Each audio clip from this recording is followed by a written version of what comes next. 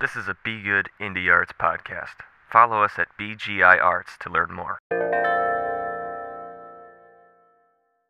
Chatterboxing is a unique show and may not always be for everyone. With varying themes and subject matter each episode, listener discretion is advised, and content warnings can be found in the episode description. Thanks. Welcome back to Chatterboxing, the miscellaneous podcast with only 3 guarantees: excellent storytelling, engaging conversation, and, as expected, an ever-changing premise. I'm your host, independent artist, and incessant conversationalist, Jesse Bloodgood. Let's roll that theme song. So I like to talk, hope you like to listen, 'cause I ain't gonna stop. I'm a man on a mission. It's Chatterboxing. Yeah, it's Chatterboxing.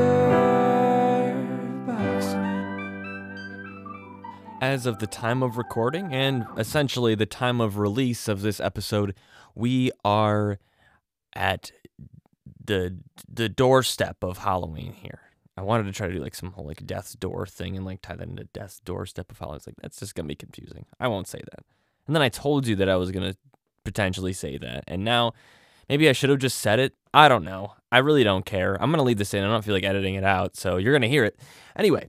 I have got a very unique episode, at least as of now. A very unique episode. We're probably gonna do things like this again in the future, but we are going to be doing a variation of a well-known segment that's well-known at least to the 8,000 or 9,000 listeners we've got at this point. That's not the real number. That I made that up. It's a little story timing, but spooky timing, and we've already made that variation. I know we've already done that. Halloween's right around the corner, so spooky timing, whatever. But it's story timing original fiction. So instead of me recounting an anecdote from my past, certainly not an anecdote from my future, that would be wild, it's going to be something that is completely made up. And to be fair, I've either gotten some details wrong or changed some details, nothing major, but just for either creative license or just for keeping things anonymous for people in the past story timings. Obviously, not everything is 100% factual, but this story coming up is 100% not factual, at least as far as I know. I mean, I made it up, but hopefully I didn't, write this into existence. That would be terrible, as it is a horror story. And to that point, our quick opening chat here, I'd like to just offer up a brief content warning. I understand that there was one at the beginning of the episode, and you can find details on that in the show notes, but just because this story it gets a little dark, I wanted to make sure that I had kind of a checkpoint here within the episode. But I just wanted to make sure that anyone who might be upset by details in the story was given a fair chance to please go see the content warning. I personally think it's just kind of a horror story that I've written here, and so you can kind of assume some of the details that might be included. I am going to be the first one to tell you, if you don't want to listen to this, skip it, based off the content. If you're like, wow, this guy's fucking boring, yeah, if you're going to skip it because you think I'm boring or because you think I'm a shitty writer, then I'm upset. But we'll move on without you. I did have a lot of fun writing this story. And it's fucked up. It's a fucked up story. But I had a lot of fun, and I really had a lot of fun recording it. I went the extra step with there's dialogue. There's a lot of dialogue, and so I did some voices, and they're terrible. I will be on. Well, they're not terrible. They're not good. And I'm just hoping that I put enough effort into them and enough. I'm not going to act like I'm an actor. I'm not going to act like I'm a voice actor.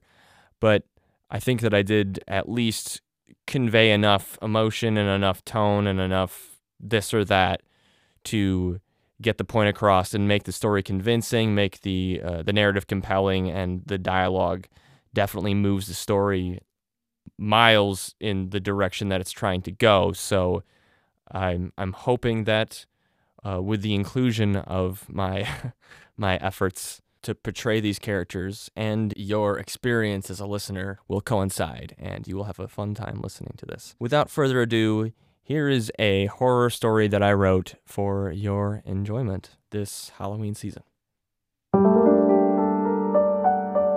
Spookytiming. Original fiction. The city of Portsmouth had seen 8 grisly stabbings in the autumn months of 1894.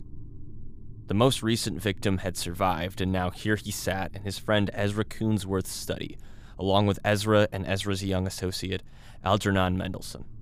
As to be clear for my listeners, Ezra speaks first in our story.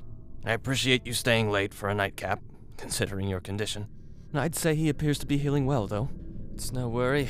The physician said a bit of socializing would be good for my spirits. And I'm recovering by the minute, Mr. Mendelsohn. Across the table, the man recovering by the minute was the amateur investigator, Horace Finley. You really don't recall anything else that might have helped you identify your assailant? The middle-aged Coonsworth asked. I've told you all I know, Finley remarked as conversationally as he could, before continuing with a little bit of reluctance. He wore a black overcoat and a hat. It was much too dark to see his face. I'd been tailing him for several blocks until he made a bend down a dark alley, and when I made the corner myself, he was waiting for me. I suppose that's when we had our scrum. Finley's companions could see that he was still shaken by the attack, which happened just over a week ago. Oh, I apologize. I'm just fascinated by this man. The Devil of Portsmouth, Coonsworth stated. He had a look of wonder in his eyes. They're calling him the Ruby-Daggered Man now, actually. I've heard that. On account of the weapon, of course. Yes. I appreciate the correction, Algie. The Ruby-Daggered Man. I would have to wager that means they leaked your interview with the police, Horace. Likely. It's a fitting name, I suppose. Yes. Exactly how did the blade look? Ezra Coonsworth's curiosity swayed in the waters just at the edge of the port where Horace Finley's comforts were docked. It was a steel blade, 6 inches maybe, and the ruby was oval-shaped embedded in the hilt. That much I'm certain. It's hard to gather all the details when you're in a situation like that. You might imagine. Of course, and a peculiar weapon, really. Young Mr. Mendelsohn chimed in to try to lighten the mood, and to a degree, Coonsworth picked up the hint. I have to admit, I'm impressed with how well you've managed to track the man, Horace. The police haven't caught a trace of the bastard. Impressed? Excuse me. It's just this has nearly cost me my life, and perhaps I don't deserve all that much praise. Mendelsohn once again spoke up to offer some kind of consolation. It could make your career, though, sir. And the reward money is up to 50,000. It's pretty handsome. If you were to ask me anyway. That would be a nice purse, for certain. Coonsworth agreed. Now, if I caught that man, this old home could use some repairs, and maybe a few additions as well. But what would you do with that fortune, Horace? Finley averted the gaze of his companions. It's not about the money, or the press, even, at this point. Finley clenched the edge of the table. It's about catching that that monster. He's killed 7 innocent people. The room fell silent, save the crackle of the fireplace. The city slept uneasily several miles down the road from Coonsworth's home. Well, shall we indulge in that nightcap? Finley broke the silence and reminded his hosts of why he was there. Forgive me, I was lost in our conversation. How about brandy? Whatever you prefer, Ezra.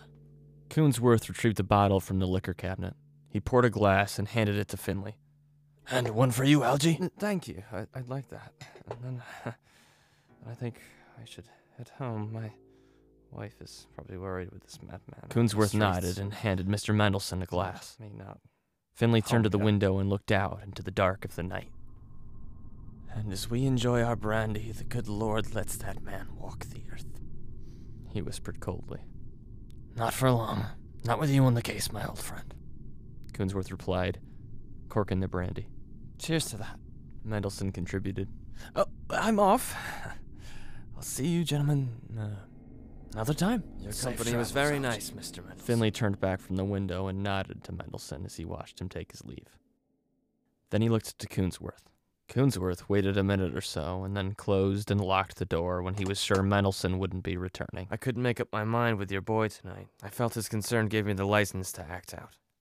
He's a bag of nerves lately, with all that's going on. Coonsworth apologized for his younger associate's behavior and seemed to glide over his own. He put the brandy back in the liquor cabinet. Then returning to the table, he remarked, I attest that young man doesn't know how to finish a good glass of brandy. He tongues it dumbly like a dog nursing a wound. He flicked the untouched glass. Then he leaves it out to dry up. I think real men devour their vices, don't you, Horace? Finley eyed the glass on the table. The liquid still trembled. That, my dear friend, is an eloquent way to admit gluttony. But I partake as my host would prescribe.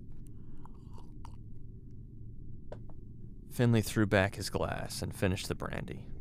It didn't taste good. Suddenly, Coonsworth gave him a sober look. Don't you think it's odd? You're always one step behind this insidious villain. Well, how do you mean? What I mean is, why not 2 steps, or even 3? You're always just 1 step behind him. If this man is so difficult to catch, if he's quite so evasive, how come you don't seem to struggle keeping up with him? How could you have even gotten so close as to be stabbed? Ezra, that is a very peculiar line of questioning. I have to admit it makes me a little bit uncomfortable. But, of course, my intention was not to be stabbed. It was to capture the man, and that's why I happened to get so close. But always so close. My friend, we have known each other for quite some time, and I'm not sure that I like what you are implying. And what might that be? Coonsworth had an animalistic look in his eye. I'm afraid to tell you what I think you might be suggesting. And I hope, Ezra, that this is not the reason that you asked me here tonight. I'm dealing with enough. God damn it, I am dealing with enough. Coonsworth looked away for a moment and gently caressed his own empty brandy glass. Surely you're dealing with a lot. Yes, I am. Damn it, I am. Perhaps even guilt. Guilt? What are you speaking of? Algie didn't leave to go home to be with his wife. He's waiting in the carriage house at this very moment. And if I don't get his attention by 11:15, he will assume that you've subdued me, and he will race to the police station. And the coppers will be out in droves looking for you. And your capture will be imminent. This is a damn cruel joke. You understand? You know that. I understand. This is a terrible time. This is a terrible time to be. I thought better of you than this. I understand that you do not understand a good practical joke. I'd like to leave now. This is not a joke. The police! My capture! You are speaking nonsense, Ezra. Why in the world would Mr. Mendelsohn travel to the police station and try to turn me in? I am a victim. You have tested my patience this night, but I have no reason to assault you. Must you make me say it?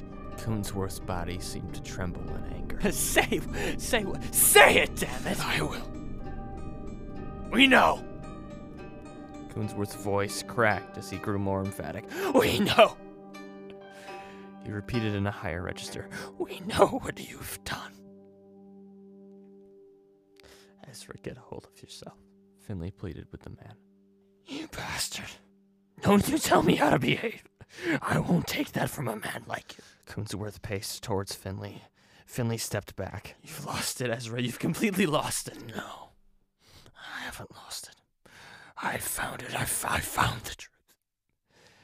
You're the devil of Portsmouth. The ruby daggered man. For God's sake, you cannot be serious. Finley continued to defend This himself. is just a sick joke. I'm not laughing. I'm not laughing. Sweat beaded at the top of Coonsworth's brow. You know, I've seen the man. Where do you think I got this? Finley quickly loosened his tie and opened his shirt to reveal a revolting mark on his collarbone. Coonsworth looked at it unsatiated. I concur you've seen him. In the reflection of that dagger. You gave yourself that wound. I know a lying man when I see one. Then Coonsworth drew a small revolver. Hell, man, this is insanity. Finley stumbled back further and tripped over a kink in the rug. He caught himself on the mantelpiece above the fireplace. The heat of the blaze was inches away. Are you telling me that Mendelssohn believes this rubbish too? 2 minutes to 11:15, Horace. Don't waste your precious time playing charades. What do you want from me? Simple. We want to offer you a deal. In exchange for our silence, you will pay us. Pay you? You think I have money? You will. Catch the killer, Horace. Get the 50,000 reward. Find someone off the street. Pin it on them. Surely, you'd recognize the man who tried to kill you if you saw him again. And any old drifter would do. You can plant the dagger, and then you can pay us to keep quiet. Or we can turn you in and collect the reward ourselves. But as your friend, I want to give you a chance to save yourself. The revolver wobbled in Coonsworth's hand. Finley eyed the clock behind his accuser. 1 minute to 10:45.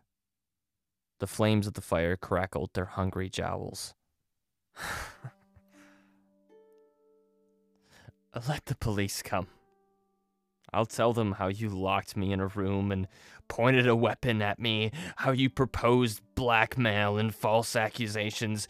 You'd see an innocent man hang for 50,000, but the truth is you won't, because I can't plant that dagger. I don't have that damn dagger, Finley declared with conviction.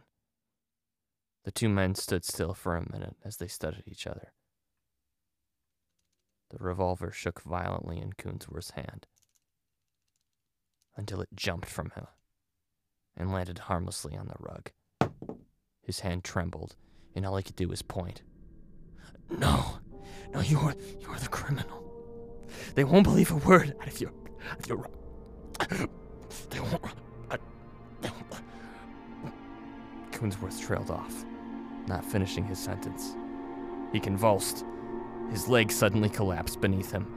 Finley watched with cold, stricken confusion as Coonsworth slowly rolled to the ground. The man gasped as he slumped to his side, clutching his chest, wheezing and looking pathetically in trouble. He shot a glance up to Finley, then life appeared to fade from his very eyes. Horace Finley's own gaze clouded as the room seemed to bubble around him. Items passed his vision as he tried to stabilize himself. The fireplace. The clock, reading 10:48 now. 3 glasses of brandy. Only one of them still full. He fell. Brandy. Mendelssohn! What have you done now? Finley clawed at the door. His bones felt rigid and mechanical. God. To no avail as his limbs retired on him. He couldn't move. As he lay still, his vision cleared slightly. Poor Coonsworth. Never had he even suspected Mendelssohn. He hadn't known the true predator had swindled him already. And now there he was. Emphasis on was. His immobile body, still and soulless, at the other end of the study.